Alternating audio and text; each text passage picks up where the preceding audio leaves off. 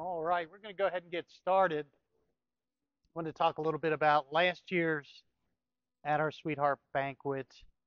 We looked at our marriages in the light of Christ in the church.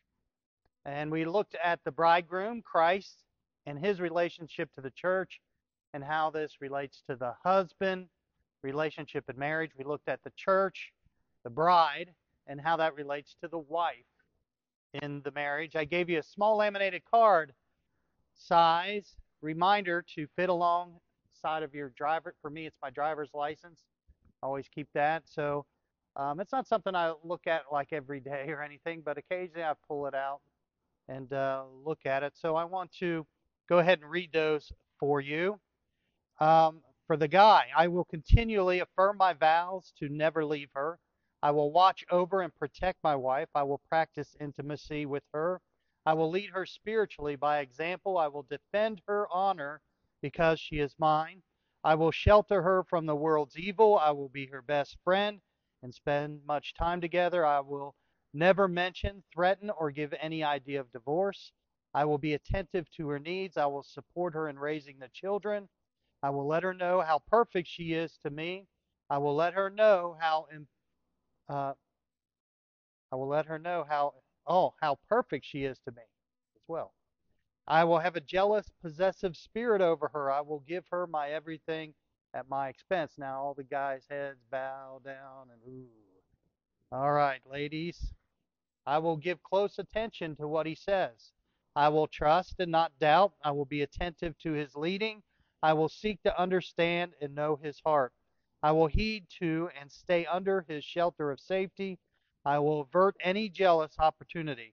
I will spoil him with desire, passion, and intimacy. I will take pleasure in him above all things. The harder it gets, the closer I will draw to him. When there is little, I will be the more thankful. When it is tasteless, I will kiss his sweet hands. When his directives don't suit me well, I will look at it as a gift yet unwrapped. I will make him famous at my expense. Now, if you think about those things, when you think that's the church, that's, us guys too can look at that. That's how we are to be to our Lord and Savior. So, anyway, I just want to kind of remind you that. Now, tonight we're going to remain looking at our marriage in the light of Christ's message to the seven churches in the book of Revelation. We did that last year. We're going to continue in that. And we're going to look at our marriages in the light of work. If you notice on the table, the decorations have to do with work. Because marriages are a work, they're a work of love. We must work at our marriages. As Brother Mike, he's been going through Christ's assessment of the seven churches in Revelation chapter 2 and 3. And as I've been meditating, and usually when this comes, it's usually months before, I'm trying to think of, ask the Lord what he wants me to speak about. And I saw that every church was given a specific work to focus on. So I believe these works have direct application to our marriages. There's Ephesus, Smyrna, Pergamus, Thyatira, Sardis, Philadelphia, and Laodicea. Christ gave commendations, but not to all. He gave condemnations, but not to all. But all of them, he gave them a particular thing to attend to, a work to be done. Let's pray. Father, we just ask that you speak to each of us individually as you only know how. And tell us what work needs to be attended to in our marriages, and that we may take that work to task. We want to thank you for the meal, the fellowship, the time to separate as husbands and wives together, and the activities we'll be enjoying together tonight. And we thank you all in Jesus' name.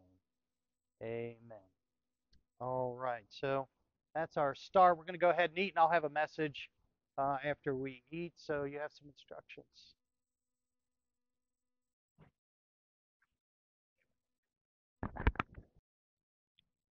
Well, as we're cleaning up, I'm going to go ahead and continue the message for the Cumberledges. Basically, the message is about the work that's involved in marriage, and that's kind of what the decorations are talking about work. And so I want to start out reading something from some research I found on the internet, so take that for what it's worth. It says divorce is up among middle-aged and older Americans, according to the Bowling Green State University's National Center for Family and Marriage Research. Is that my wife's phone?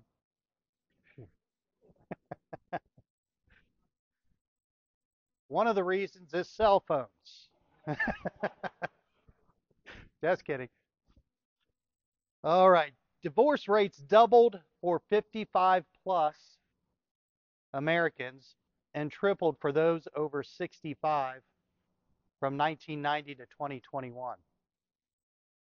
After their kids have moved out, many Americans in their 50s and 60s are more comfortable getting divorced. I think more and more couples have some appreciation for this idea that it's better for the kids' sake to remain married, that your kids are more likely to flourish in school and in life if you remain married, he argued. Putting kids' priorities above the marriage relationship puts many couples at risk, but it particularly hurts couples in their 50s, Wilcox said. His data shows couples who neglect investing time, energy, and attention to their spouses in favor of their kids struggle to keep that spark alive in their marriage. Beside the obvious reasons of abuse and infidelity, self-centered mindsets and misguided, romanticized views of marriage can also lead couples to divorce, he says. So we're going to look at the 7 churches in Revelation chapter 2 and 3, and we're going to look at the Lord as he gives each one of these churches a work. And so the data that I just talked about was a problem in the church of Ephesus. The church at Ephesus had wonderful, God-honoring works. You could compare it to raising a family. There was a lot of work done in it. It was very well commended for that, but slowly lost its first love. He tells the church at Ephesus, nevertheless, I have somewhat against thee because thou hast left thy first love. Now, this may sound contradicting, but the wonderful work of raising a family or the hard work to enhance your careers can slowly erode the primary love between a husband and a wife. It's a secret killer. It takes intention and work to stay in love with your spouse.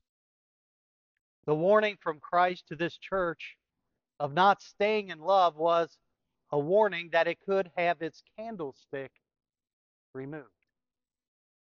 The marriage equivalent is a warning of divorce.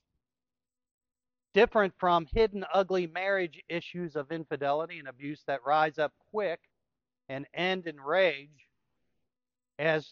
but as with the church at Ephesus, the loss occurred from allowing something good to prevent something great. It's a slow eroding process that can end in a very strange, peaceful, quiet, non-confrontational, emotional agreement.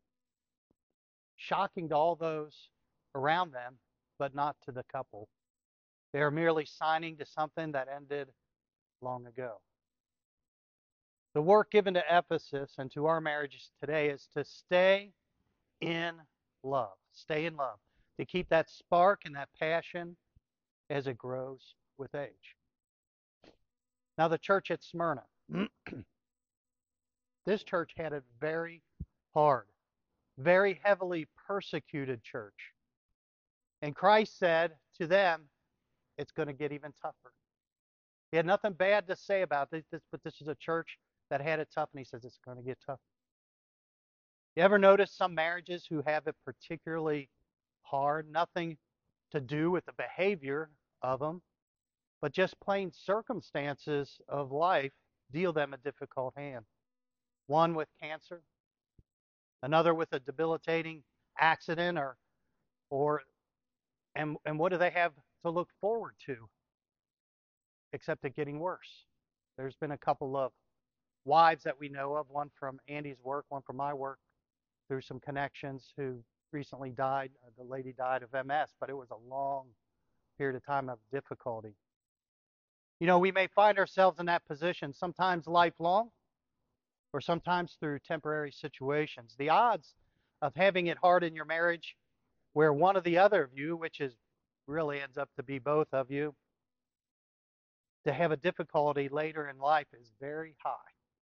You know, when you're young, you're all kind of all young, and you grow up together. As you get older, that's typically something's going to happen more to one than the other. Jesus never condemns the church at Smyrna, but he tells them of the work at hand. He says, "Be not fearful, but rather faithful unto death." To remember that there's a reward in eternity waiting for you.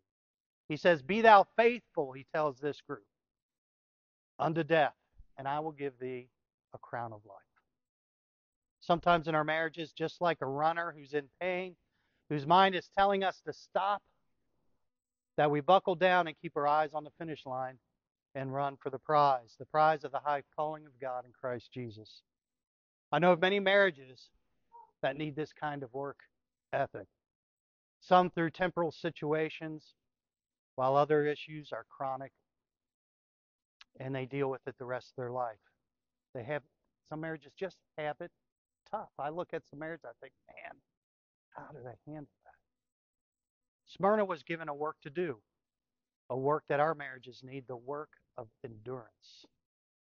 The church at Pergamos, this church had associations with the wrong crowd. Marriages suffer with having wrong associations. Perhaps it's sports buddies. Perhaps it's wrong work associations. Perhaps it's, and I'm going to give you one of my mom's words. I don't know if you'll know this word or not. Raise your hand if you know it. Budinskis. You know about it. Okay, so those are people who get involved in your life and shouldn't be involved in your life, and they need to butt out. My mom called them Budinskis. Wrong associations with the opposite sex at work. Perhaps places where you frequent and develop familiarity that lead to impure conversations. These can and are more common than we would like to think, and these things can even happen to come into families and into churches. We need to get rid of these toxic chemicals, I'll call them, that have potential to spill and explode and divide our marriages. The work at Pergamos had a work to do, the work of detachment. Marriage is, at its very roots, has a detachment theme. Therefore shall a man leave his mother and father to cleave to his wife. But that is just the beginning. Throughout life, we must detach or disassociate with people, places, activities, hobbies, and things in our life that preach, I hope you can understand this, a confusing message. They go to church, but they do this. They say they're a Christian, but they do that. It becomes a confusing message. Who, what, where we associate should preach a consistent message of what we say we believe. Wrong associations produce a confusing gospel to those around us. It teaches us also to compartmentalize God. You know, I go to church on Sunday. I'm with God, but I do what I want to do over here. And it teaches us to compartmentalize our marriages. She likes to do her things. I like to do my things. And it's that 50-50 thing that comes out. There's no 50-50 in marriage. It's kind of a contractual way of thinking, which is really set up to separate what should be joined together as one flesh. Now, the church at Thyatira, this church not only allowed wrong associations, but also allowed those influences to teach and to seduce them. We need to get rid of toxic people, places, and things in our life But that will not stop them from sending us their message. We say we may have shunned the world, but the world will not shun us. We will need to get rid of the wrong message, teaching, and temptations of evil people. How do these people teach and seduce? Phone, TV. None of these are bad in themselves, but I'll tell you, they're there. They won't get off of your back. They're there to seduce you. What about movies, internet, radio, parties, wrong music? The church at Pergamos associated with them. The church at Thyatira let them have a place of influence in the church. Let me tell you, wrong associations have one goal: to gain control of you. A work of marriage is to stay out of the world, the flesh, and the devil. The world is and I'm going to put this kind of really ugly and bluntly, Bible talks about it, a whore who wants to commit adultery against the one we love. You need to see it as that ugly. Our flesh wants to leads us to selfishness, that the pride of life leads us to be in control. The lust of the eyes, the lust of the flesh, and the pride of life is a great separator in marriage. We are to come out and be separate from the world, separated unto God, and that's what produces unity in the marriage. This is work. The work of separation is to be done in marriage. Now then, there's the church at Sardis. Sardis, Christ said that they had a name, that thou livest, but thou art dead, he says. This is a superficial church. It represents a superficial marriage. I've seen families, I've seen this happen, marriages, and they try to paint a picture that they have it all together to their peers around them and their children. They buy the latest and greatest. They post lies of their happiness on social media, make you all feel like, oh, wow. Whew. But down in, they look good on the outside, but they are dying on the inside. Unless these marriages do something about it soon, it will die. The Lord said, strengthen, he said to this church, strengthen the things that remain and repent. Now I'm going to translate that to you in marriage terms. Quit pretending. Admit you have problems. Get marriage counseling. Then do what is recommended. That's what he's saying here. If you want to translate, that's what it's saying. That's a really bad spot to be in. This is the work of humility in a marriage. Don't wait until the last minute to humble yourself. Submit earlier rather than later. There's more to strengthen for one, and it's not as tough to deal with. Next is the church at Philadelphia. This is the picture of a great marriage. Jesus has no condemnation about this church. Jesus describes himself in this church address. He says, and to the angel of the church in Philadelphia write, these things saith he that is holy, he that is true, and he that hath the King of David, he that openeth and no man shutteth, and shutteth and no man openeth. He's holy, true, and powerful. I believe this is a description of what a great marriage is. There's nothing more beautiful in a marriage than that of holiness, set apart unto your one and only. There's nothing more appealing in a marriage than a marriage who lives in truth. There's nothing stronger and more powerful to this world as an example of a great marriage. Jesus said to this church, behold, I will make them of the synagogue of Satan, which say they are Jews and are not, but do lie. Behold, listen to this. He says, I will make them to come and worship before thy feet and to know that I have loved thee. This church represents the kind of marriage that the world and religion can't gainsay against. It's a marriage that brings the world to your feet.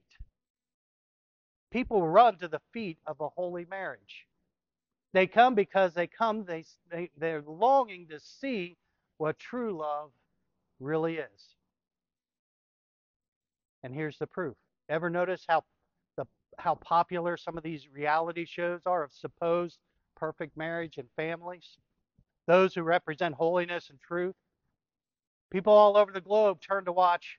I just threw out a couple of names: Duck Dynasty or the Duggar family. People run to the feet of those who they perceive to be holy and true. They're looking for that. That's how powerful a good marriage is.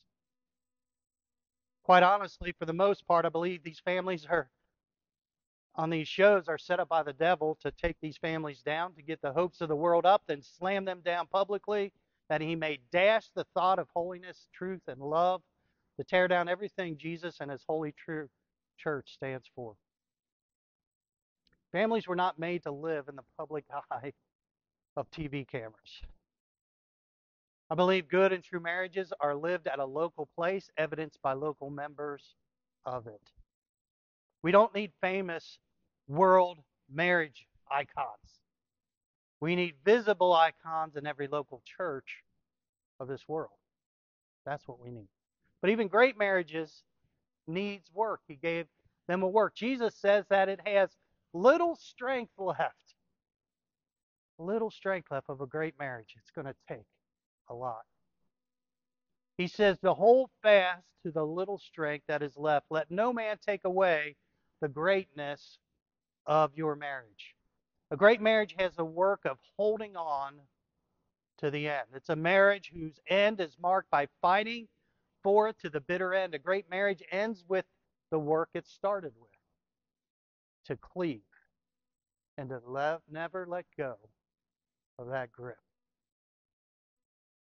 2 Samuel 23:9, speaking of one of the mighty men of David, it said, after him was Eleazar, the son of Dodo, the Ahoahite, one of the three mighty men of David, when they defied the Philistines that were there gathered together to battle, and the men of Israel gone away. He rose and he smote the Philistines until his hand was weary and his hand clave unto the sword. And the Lord wrought a great victory that day, and the people returned after him only to spoil. That's a good picture of what's talking here. We get to the end, we're going to have little strength. He said, just cleave to it, like this man cleaved to that sword. You ever do that? I'll tell you what, it does happen when you get older. When I paint sometimes, and I'm painting, and sometimes I have to like peel my fingers back off that thing. But that's what it's talking about. This is what you do in that last part. You just, with all your might, cleave to your wife. Our marriages need the work of cleaving. It's a work of determination. Then finally, Jesus addresses the church at Laodicea. Brother Mike has not revealed the heading of this church, but I think all of them are going to, I think they've been starting with a C. So I would call this church the clueless church. I'm kind of anxious to see if that's what he names it as he's been teaching. What a bad state this church was in. They really thought they had it right when they had it all wrong. This was a distasteful church to God. It's a picture of a distasteful marriage. A marriage built on all the wrong things. It is a marriage whose pattern is not of the Word of God, but rather built upon the world's ideas. In its worst form, it is the LGBT crowd. They think they've got it all figured out, and they're all proud of what it is, and they are miserable and sick. In its best light, it's the image of the royal wedding that everybody idolizes. Though it comes in many forms and appearances, they all have one characteristic. They simply are a godless marriage and don't realize it's self-sufficient, self-approved. There's usually, you go to Hollywood, there's usually about 6 or 7 marriages for every one person in that group. Now, how do you fix something that you don't see a problem with? You know, you kind of come to this last part. Well, there's just no hope if you can't see it. You actually know the answer, though. Perhaps you experience this every week in your home, and I hope you do. What about when your wife is dressed for church and she comes before you and says, how do I look? Does this look modest? Every day we probably look in the mirror, don't we? Why do we look in the mirror? To see if there's something wrong there. There's a famous movie that God has allowed to teach the whole world this principle. Mirror, mirror on the wall, who's the fairest of them all? Jesus tells this church to buy of me gold, tried in the fire. Buy. There is a cost of your time to seek God in His Word, to get in front of that mirror. Gold, the Word of God, must be considered the most precious thing of your life. You heard of the gold standard? That's the gold standard, is the Bible, folks. The Word of God is that. Tried in the fire. God's Word act upon, practice, burning up the impurities in our life. Church is to be a refining place, a mirror. We ain't going to see it until we look in that mirror and get in that mirror as much as you can. It's a dangerous place to be. Bible talks about a group who came before Him at the end of their life. They appear before God. Have we not cast out demons and done many miracles in your name? And He says, I never knew you. Depart from me, ye that work iniquity. What a horrible place that is. How did they get there? They operated on their thoughts, their feelings, and their own works. They did not operate on God's Word. This is the picture of an unsaved marriage. In Revelation 3, this is a picture of the unsaved church. They all have church, but not many saved in the church, just acting outside of God's Word, saying this is what's godly. The clueless church. You know, the church at Ephesus, the very first church, was warned that its place would be removed. It would lose its testimony. But the Laodicean church is spewed out like vomit. It is not even recognizable as a church. It gags God. This church has made itself great, but it has gotten away from the Word of God. The only hope for this marriage is the work of the mirror. Work of the mirror. My heart is desperately wicked. Who can know it? God can know it. Try me and see if there be any wicked way in me. It is humbling. I'll tell you a humbling thought. Has anybody been to the dermatologist? They warn you, they say, you're going to have to take everything off. We need to see everything. You know, and they're pretty blunt about it because they know but that's their job to check you out.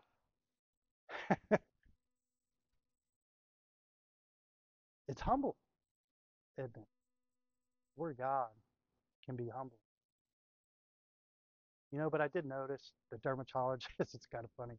They say, oh, that's a nothing. And then find some little spot like right above my eye. What is that? How long have you had that? You know, I had it since I was a kid. There was something that happened that pointed right at that. You know, God can do that to us, things we don't think about, but He knows. And there might be some things it's okay.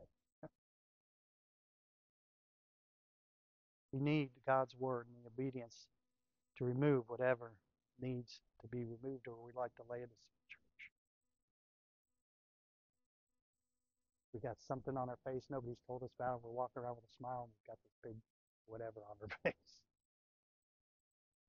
The work of staying in love, the church at Ephesus. The work of endurance, the church at Smyrna. The work of disassociation, Pergamos. The work of separation, Thyatira. The work of humility, Sardis. And the work of determination or cleaving in Philadelphia. And then the continuing work of the mirror that we all know, Laodicea. Mirror, mirror on the wall, show me how to have the best marriage of all. Let's pray. Father, marriage is wonderful, but it's work. And we can get off so easily, but you've got remedies for each of these things. Father, even for the best of marriages, there's a warning and an encouragement to just hang on. This is an evil, tough world full of sin that just, even of no fault of our own, it just takes our physical bodies, our mental state sometimes.